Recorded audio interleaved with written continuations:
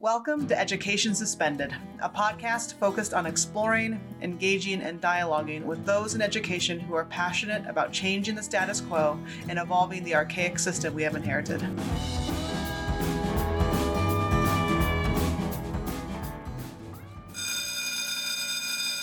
Hey everyone, Jessica Pfeiffer here, and welcome to episode 4 of Education Suspended. Listen, I recognize that all of our listeners are extremely busy. It would really mean a lot if you took a moment to subscribe to Education Suspended on whatever platform you listen.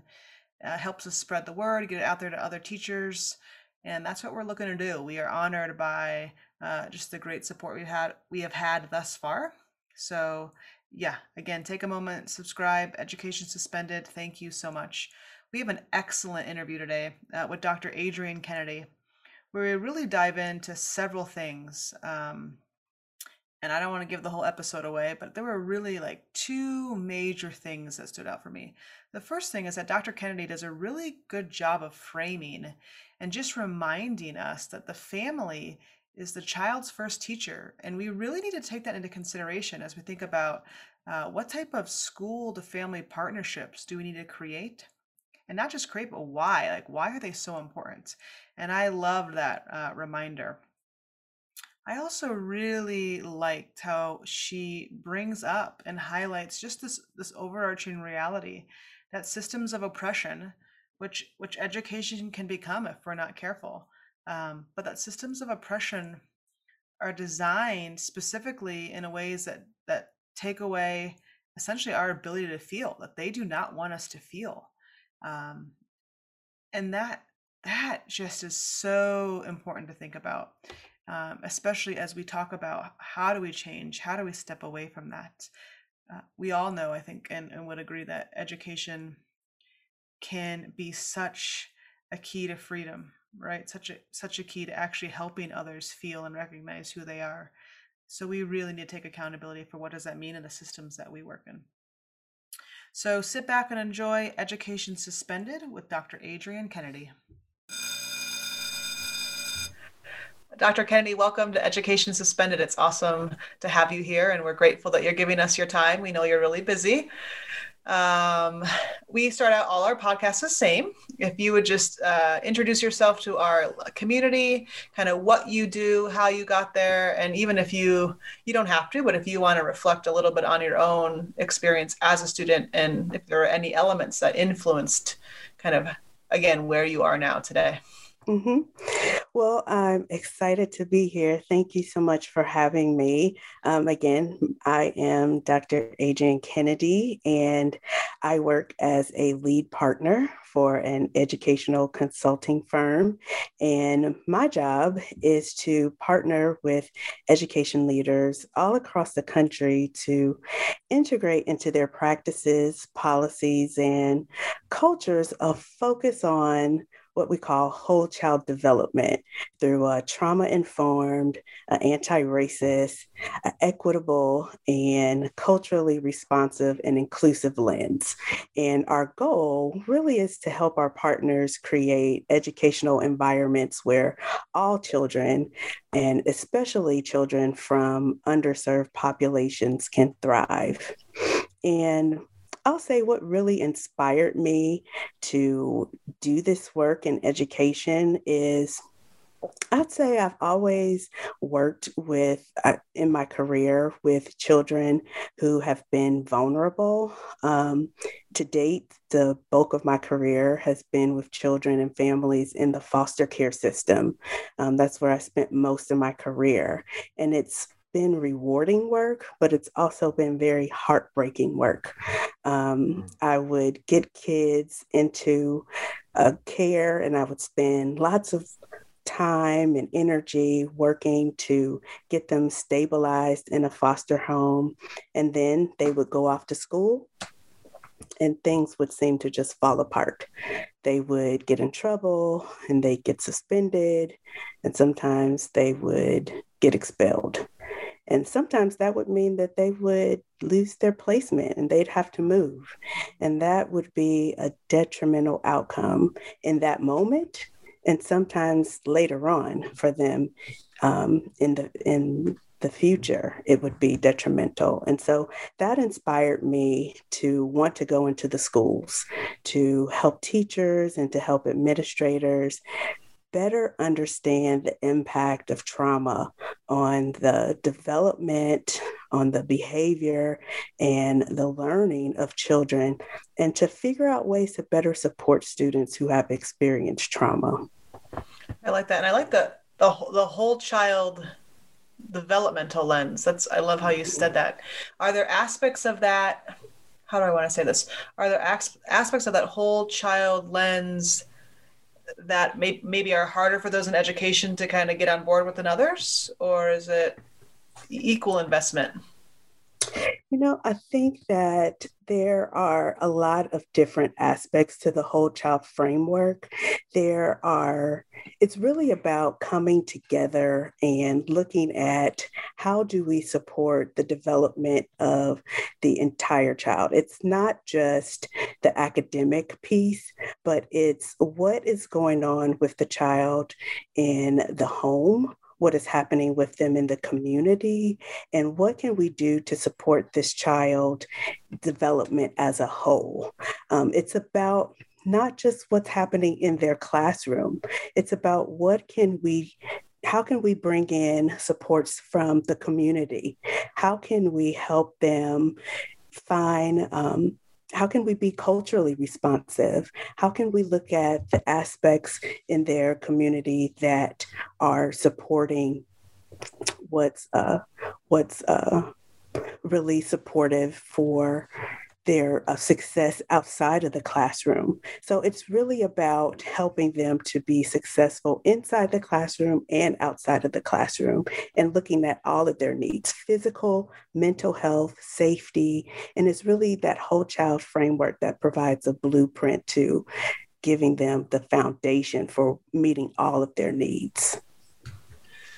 I have been marveled at your work in the past where you provided this whole child services.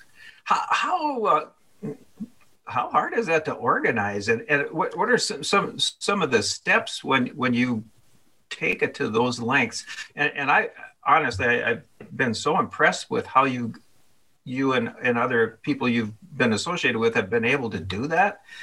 Can you just give us a little idea of stair step that a little bit? Of all of the different steps, looking at the whole child framework, there's a lot of different parts to it. And it's not just one piece that you want to look at. It's about the harmonious support that a whole child approach that we really want to look at. It's looking at the district and the school community and supporting the needs of the child. It's really a comprehensive approach. Mm-hmm. And the district broadening their approach to how they support the child. I'm sorry. No, I don't want to interrupt you, but harmonious support. Yeah. Wow. I'll grab that one. Yep. Taking that one. Thank you very much. Sorry, I interrupted you.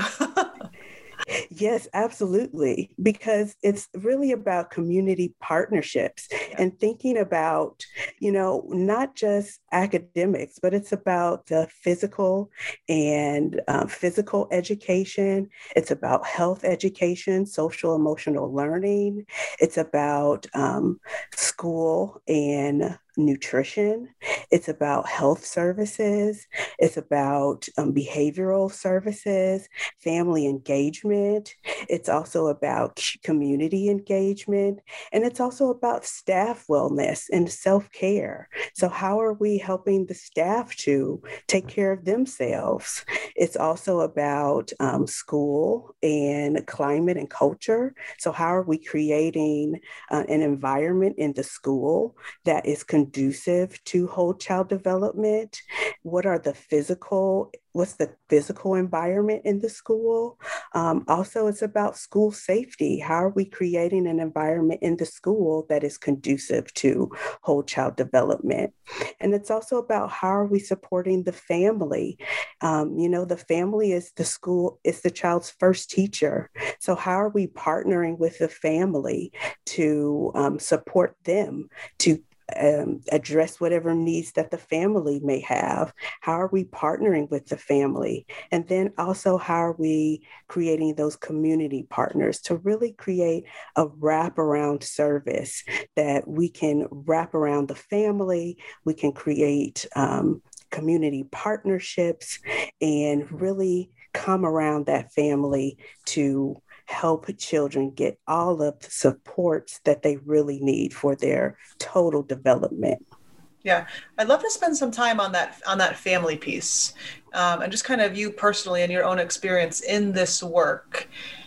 When we think about education from a systems lens, what are some of the things that we need to think about adjusting to do better at and I want to say family engagement, but I think it's actually deeper than that, right? I think there's just a cultural and equitable lens that just needs to shift. But what do we need to do better to reach families in education?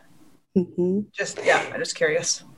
In my opinion, I think that we need to really partner better with families. I think that we need to have the respect for families that there are the child's first teachers, and that we need to have that respect for the families that they are really that first teacher, and what can we do to support them?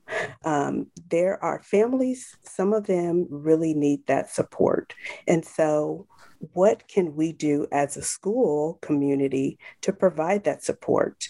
I think that schools can go a long way if they take the time and make the investments to build those relationships with families, to be non-judgmental, to be trauma informed.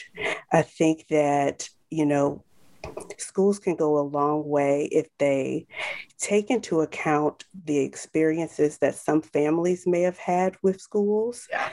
Some families may not have had the best experiences with schools. And so there may be some bridges that need to be built. There may be some relationships that need to be repaired. We need to really try to create a safe space with families so that they feel comfortable letting us know what their needs are. And if we can do that, I think that they'll feel safe opening up and letting us know what some of the needs are so that we can help meet those needs. Yeah, I love that you talked about that generational piece. And as a fellow social worker, also we were laughing before of like, you have your doctorate in social work, but up until this point it's been in psychology, and I'm almost doing the opposite, right? Up until this point it's been all social work, and now I'm dipping into psychology. But in social work we talk a lot about kind of a genogram, right? Of like, what's the history of the family, and we visually see that. And I wish that we did that more in education, get a visual representation for what's the experience in education and beyond, the primary caregivers. What is it like for the extended family? What is it like in the neighborhood that they go to?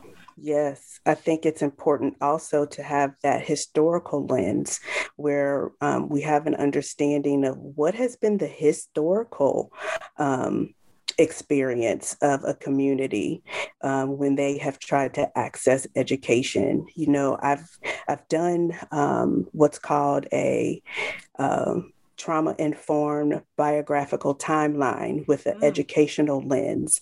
And what I did with that was map how African Americans in particular, looking at the history of education from when it was illegal for Black people in America to learn how to read, all the way up until the school to prison pipeline, and looking at some of the traumas that African Americans have experienced while trying to access education. And that, I think, is a critical understanding that educators need to understand for for us to really understand that this history happened. And so it's not that, you know, Black people don't care about education.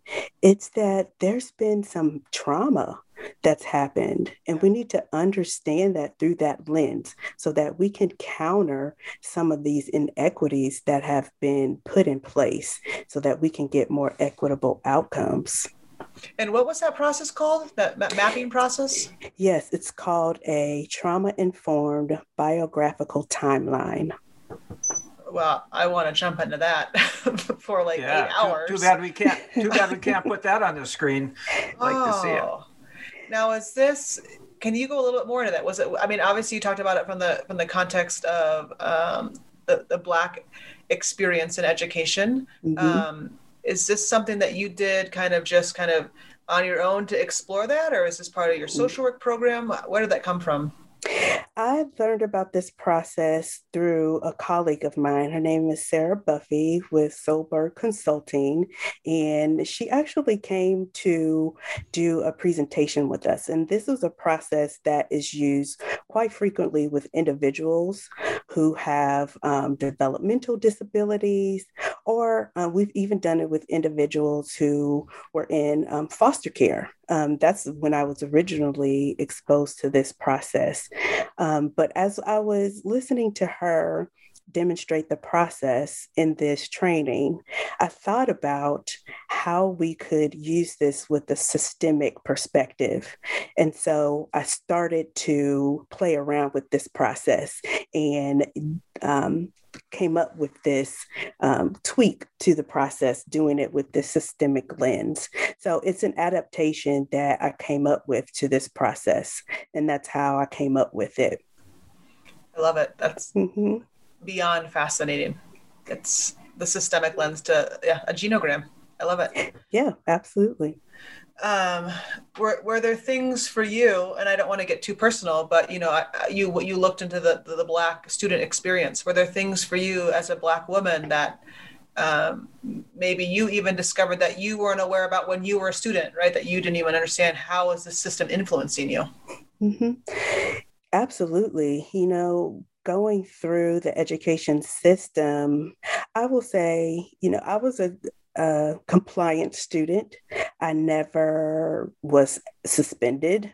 I will say I only got detention one time my entire school experience, but that doesn't mean that I made it through that system without any kind of trauma. I can remember specifically when I was in the sixth grade, going to a parent-teacher conference, and my sixth grade teacher telling my mother that I was lazy. And I can remember that sticking with me for a long time. And even as a college student, having that play back in my mind, and even as a doctoral student, trying to prove that I was not lazy, as my sixth grade teacher told my mother. And so, yeah, I can vividly remember that experience. So I can relate that directly to the experiences of the timeline that I was able to map. And even though it paled in comparison to a lot of the blatant violence and trauma that a lot of people experienced as they tried to access education in America. But even though some of us experienced it's a continuum, and some was more blatant and violent than others. Like I said at the beginning, even though I didn't experience that, I still didn't escape without some kind of trauma. Yeah. Well, and I don't know how to say this because I don't want it to sound negative. I think it's easy to focus on the external traumas that our students of color face, right? More of the, for example, was it last week or the week before, kind of on the news, right? That Black student in a high school kind of thrown on the ground that we all saw on television, right? And of course, everyone is going to see that, and most of us are filled with rage. But I think what sticks out about your story is that you actually use the word compliant, right? Like I find myself becoming a compliant student. And it's actually those stories of trauma from our students of color that we never hear about. And to some degree, I think that, until you're an adult, that you maybe didn't even recognize the influence of that, because compliance in itself is actually somehow that became a technique for you in school, right? Of like, if you're not going to be a student of color that's out there creating, and I'm quoting now, trouble, you just, I don't want to say zone out, but you just smile and nod all your way through. And that also is a silence of one's voice. So it's not, you aren't thrown to the ground. It's almost worse because no one's noticing and recognizing the silence that is being taken. I don't know if that makes sense. Absolutely. And compliance doesn't equal engaged. Yeah. And I would say that I was not necessarily a very engaged student. I was compliant and I was not in trouble, but I wasn't a very engaged student. Yeah, I love it. Compliance doesn't equal engaged. Awesome. Go ahead, Grainer. Well, I just wondered when that changed. I'm still on your story, Dr. Kennedy. When did that shift happen for you? And what might have caused it, or what might have helped it, or whatever? I'm just listening. But I think what really changed for me was when I got out of high school and I was able to kind of explore learning more on my own. I was able to learn in a way that felt more comfortable for me, in a way that was less prescriptive, and really was able to discover a love for learning. I didn't know that I loved to learn until after I got out of high school.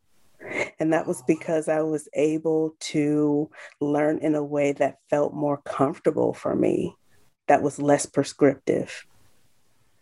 Was that right on your first undergrad experience? Wherever, and I think it was Tennessee State. I'm not 100% sure. I think it was Tennessee State. What did they do? That helped bring about the magic. I'm so glad you asked that. I think a big part of it, Tennessee State is a HBCU. It's a historically Black college. And I had teachers who looked like me. And I was surrounded by students who looked like me. I went to a high school that was an excellent high school, one of the top 100 high schools in the country. But the teachers didn't look like me, and neither did the students. And so it felt I felt very disconnected. But when I was able to go to Tennessee State, I felt like I was able to compete, but I didn't feel like I didn't feel less than. I felt like I was able to bring my full self to the classroom, and I was able to express my full self, and I could show up and be exactly who I was, and it was celebrated every day. And I saw myself reflected in the teachers, in the curriculum, in the students. I met people who wanted to be all kinds of different careers, and it was fascinating, and I was able to thrive in that environment. Oh, thank you. I love that. Yeah. And I mean, that parallel experience, right? Of like, you were at a time in your life that you could, I think you said, be your whole self. Yeah. Right. And then now here you are working with schools to help bring a whole child lens. I guess it doesn't shock me, because you have the experience of what it's like to be in education when that's not what you're given, and then know what it does feel like when you're given that. Yes, absolutely. Now, go ahead, Grainer. One more Tennessee State question, because it just I have to ask, what kinds of study or literature or background, or what helped you even yourself gain a more expansive historical cultural perspective? And I'm guessing a lot of that might have happened at Tennessee State. I just would like to expand on that a little bit. I think, Tennessee State it's a place, like I said, it's historically Black college. And so there was an expectation that first of all, that we would take the education that we were given at Tennessee State, and we would use it to go back and uplift the community. So we were expected not just to better ourselves, but to better our community. And so I got that sense of responsibility there at TSU, and that has always stayed with me. And again, just being exposed to so many people of color who wanted to be doctors, lawyers, pilots, engineers, nurses, educators, so many different career paths that I just had not been exposed to. So anything and everything became possible for me, not just in a book or not just some faraway place, but right here in front of me. And I've been so appreciative of that because now in my own personal life, I know so many people who look like me who do all different kinds of things. And so that has been life changing for me. Yeah.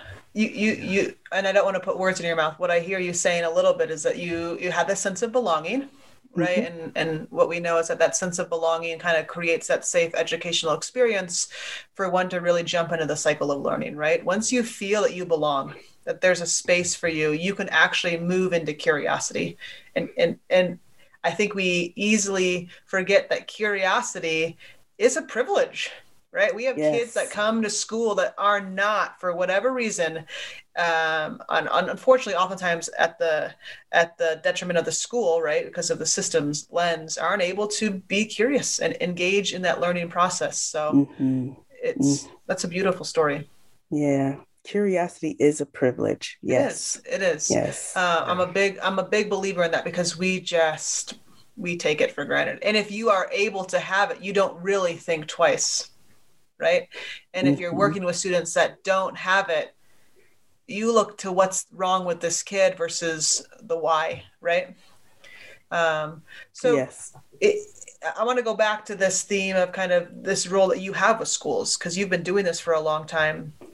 And the premise of Education Suspended, right, is that we kind of have this belief that the status quo is not working, right? This Mm-hmm. system is very archaic.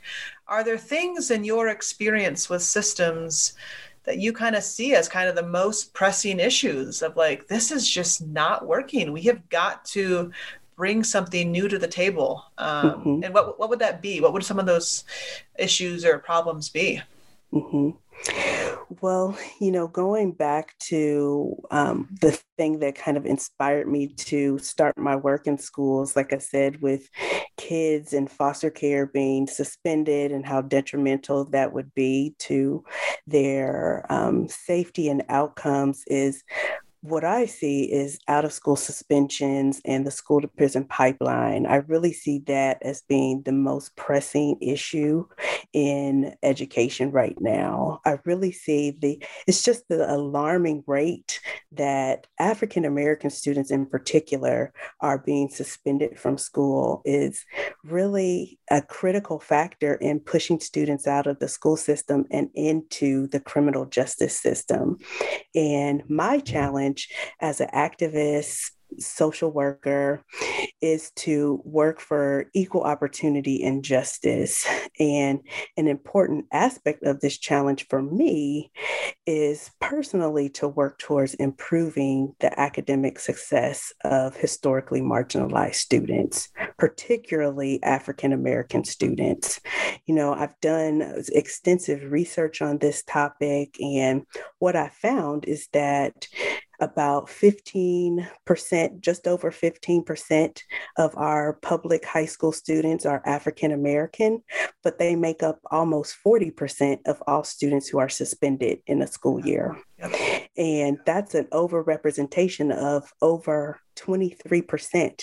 And if we break it down by gender, Black girls are suspended more than every other racial group of girls. Yep. And, I know that some people may say that, well, Black students are suspended more because they have more behavioral problems, but the research just does not support that. What I found is that, Black students tend to be suspended more for subjective types of behavioral infractions like insubordination or disrespect or causing a disruption, while white students tend to be suspended for behavioral issues like vandalism, fighting, or theft, things that are a lot more objective.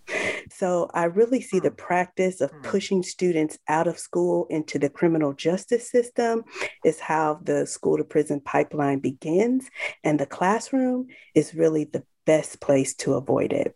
Yeah. And so, in my opinion, equal opportunity and justice, we can't disentangle that from the imperative to increase the access to really equal, equitable educational outcomes. And we have to eliminate this disproportionality in discipline in high school graduation and college readiness. Yeah, you just said something that sparked kind of, the ACEs study that came out years ago. And, interestingly enough, right? So what they were looking at in that study was, what are the health ramifications for those that have experienced adversity in childhood? And if you don't know what this is, you should look it up. But they found it to be pretty impactful, right? I think people were actually shocked. This was over 20 plus years ago now. And to your point, what the initial reaction of those hearing it was, oh, well, it's because of choices that they're making that they're having health issues. They're choosing to smoke. They're choosing to do to eat unhealthy food. And this is just an example. And it just very much parallels for what I just heard you say of like, there is a systemic, I don't know, I'm going to assume, it seems as though there's a systemic belief of like, oh, well, these Black students are choosing to be oppositional. They're choosing to be defiant. But it's very systemic. Absolutely. And again, if I mean, just to reflect on your experience, right? If they don't just sit there and comply and dissociate, the system's gonna kind of latch onto them, and it's unfortunate. Yeah, and there's a system set up that from suspensions all the way to the criminal justice system, because there's a direct correlation between the amount of suspensions that a student experiences and the likelihood that they will have contact with the criminal justice system. Yeah. All right. Now you've defined the issue very well. Now help us classroom teachers take the practical first steps towards improving this system.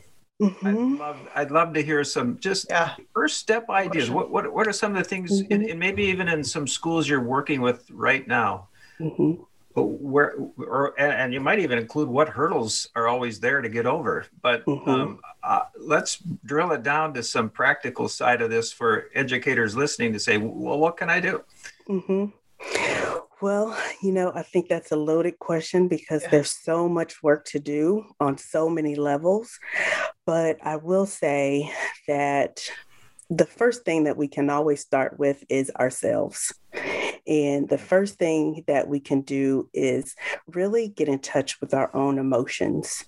And it seems like such a small and insignificant thing to invite and accept our own emotions. But truthfully, systems of oppression don't want us to feel. And they want us divorced from our emotions.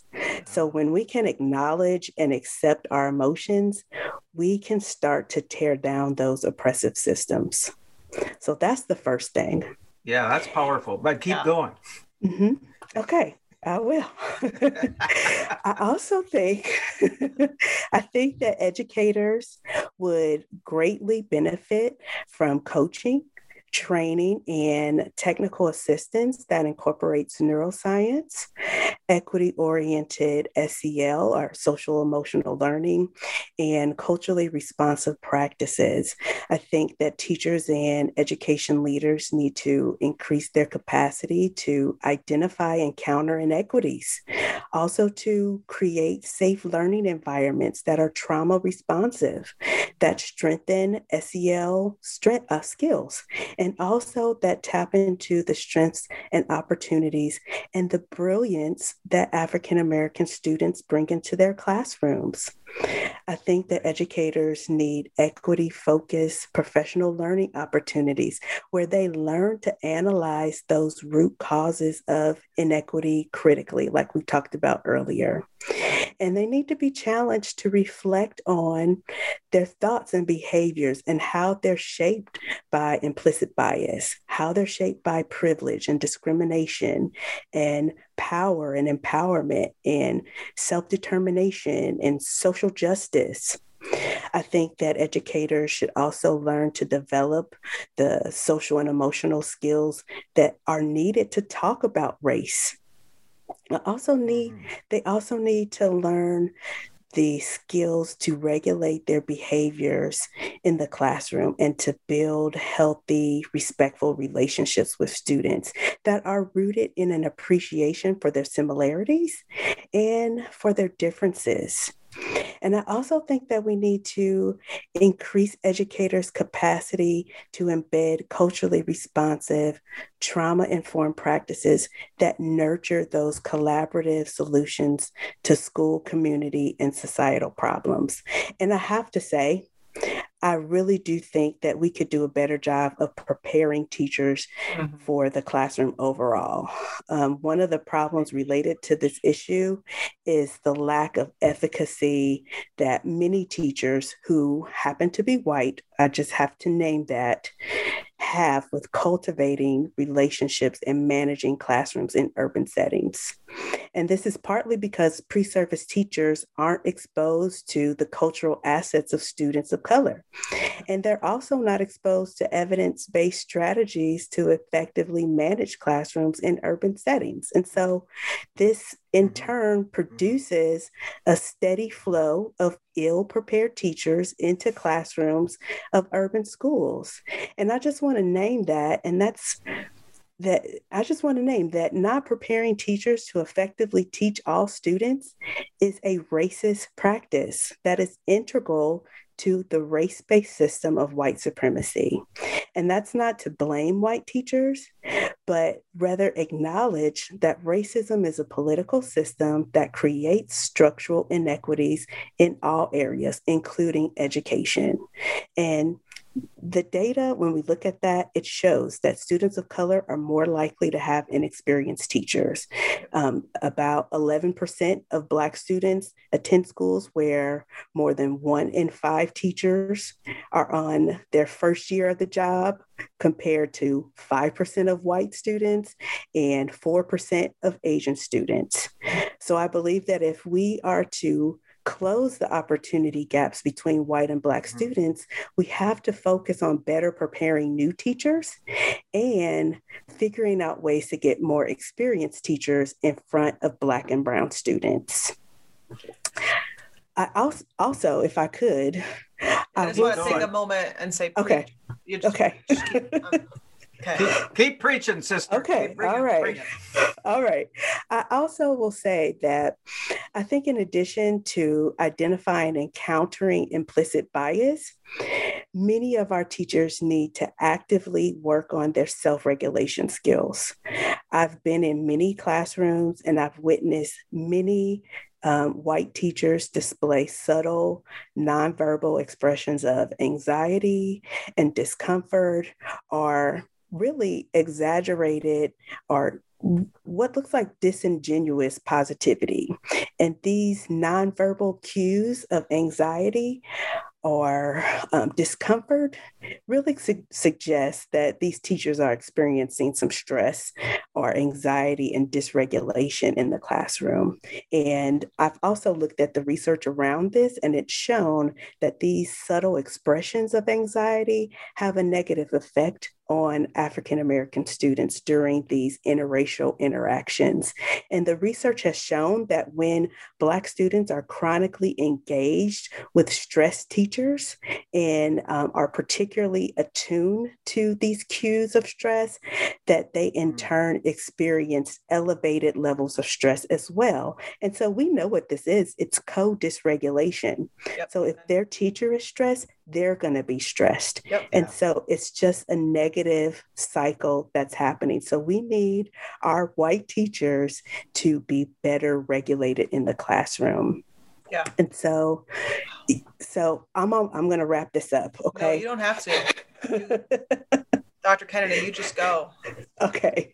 Jamie says you have 15 minutes. You keep going. Yeah. I think we might have less, but I just got so caught up in this that I forgot to doesn't check matter. the time. So we're just going to keep rolling. Yeah. Okay.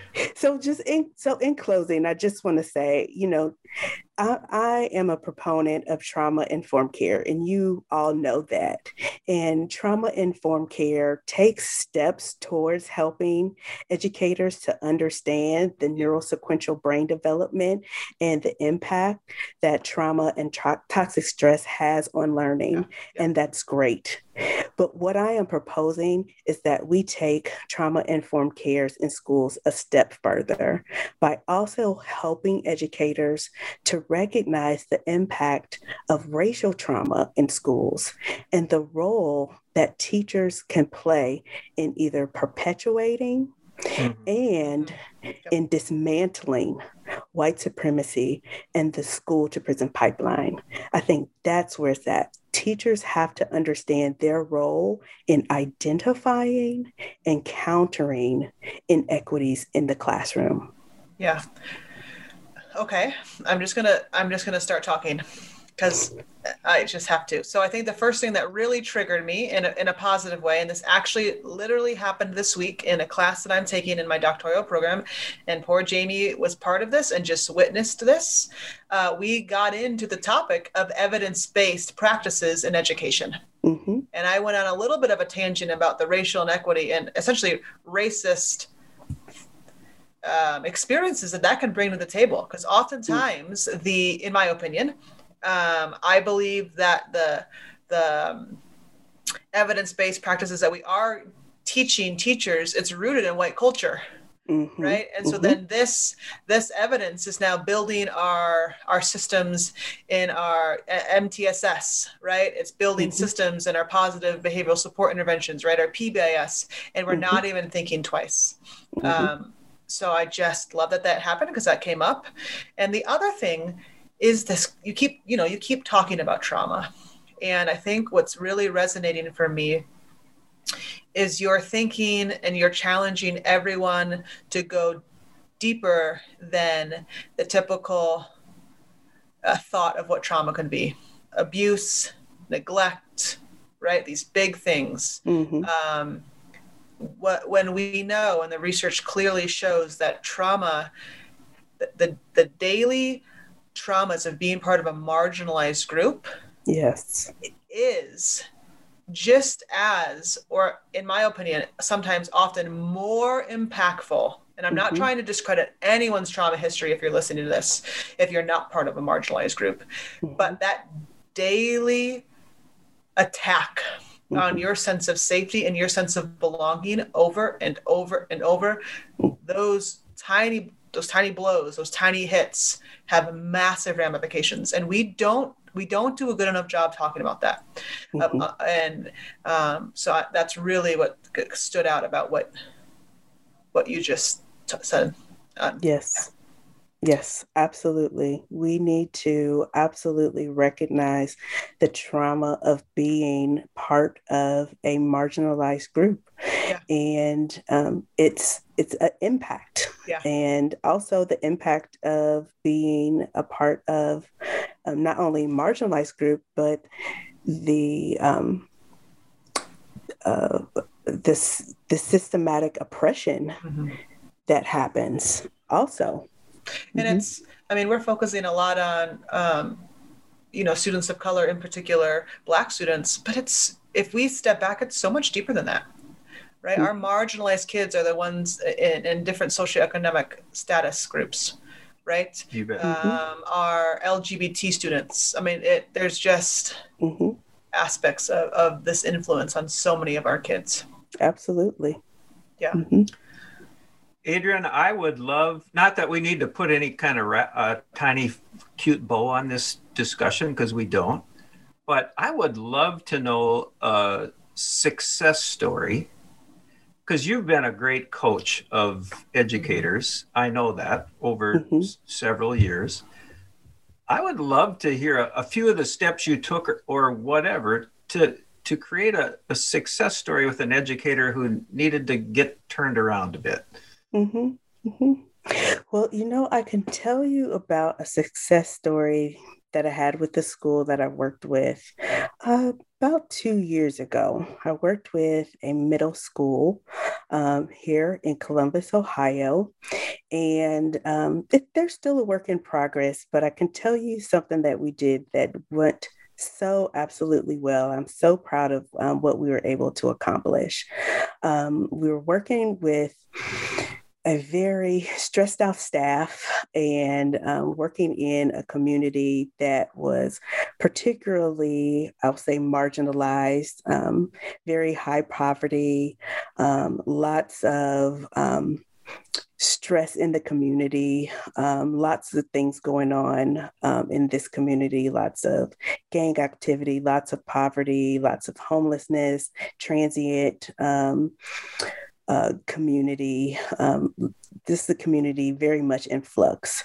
And so, and the staff was very much stressed as well. This is before the pandemic happened.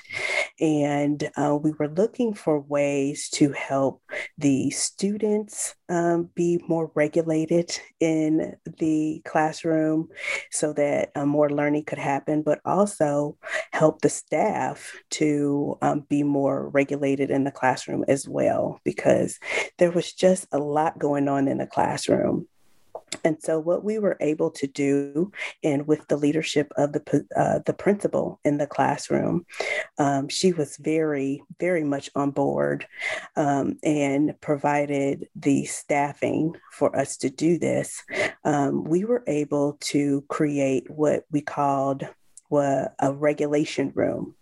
And so what we were able to do was dedicate a classroom in the building. And in that room, we were able to staff it with 2 full-time staff members, and they were instructional aides. And we were able to put in that room, we had all kinds of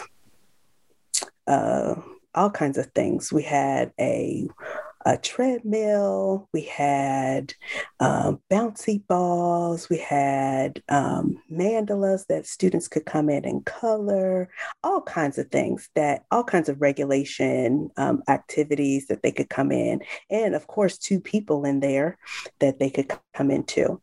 And so, yeah. And so what we were able to do in this room was, if a student was having a hard time in the classroom, or they just needed a break, they were able to request just 5 minutes, and the teacher would just put a little note on the door or make a phone call, and the person in the regulation room would go down and just pick that student up, bring them back to the room, bring them into the room, talk with them, do a regulating activity with them, help build a skill while they were in the room with them for a few minutes, and then walk them calmly back to the classroom.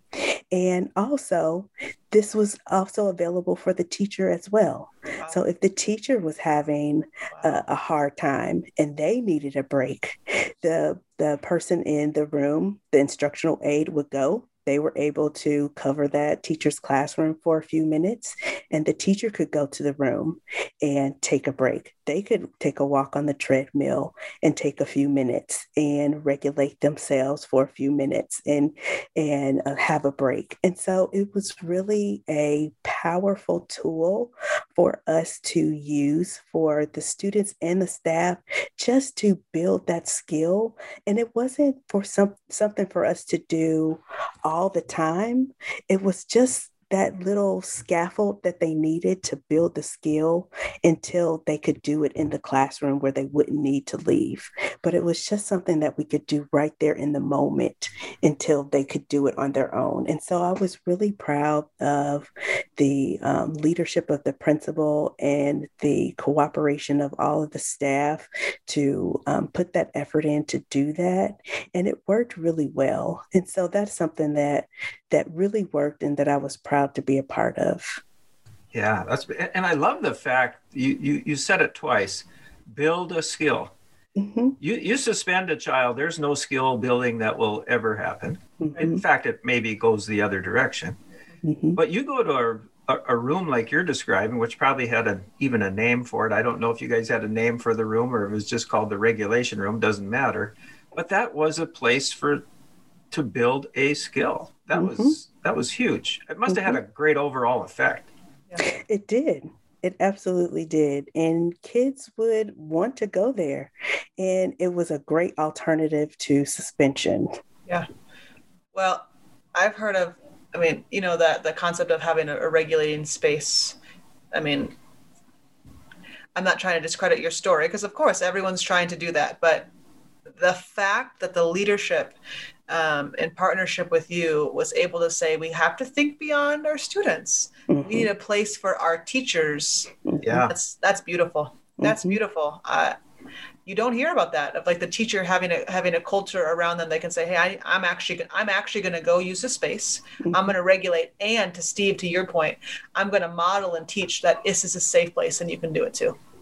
You never, Yes. you do not hear about that. I had to laugh, you guys. I had a vision of the dysregulated teacher and the dysregulated student walking together down to that room. Yeah, I love it. Let the aide take over. You and we got to go get regulated. I love it. I love it. Oh man. I have so many more things, but I know that we kind of need to wrap up. Dr. Kennedy, I cannot thank you enough for your time. You are an inspiration. The work Yes, that you're you are. doing is beyond needed. So thank you for giving us your valuable time and for teaching us and for doing good work. Thank you so much. It's been an awesome experience being with you today. Yeah, awesome. Oh, it's awesome having you. We knew it would be. Yeah. Awesome. Thanks so much.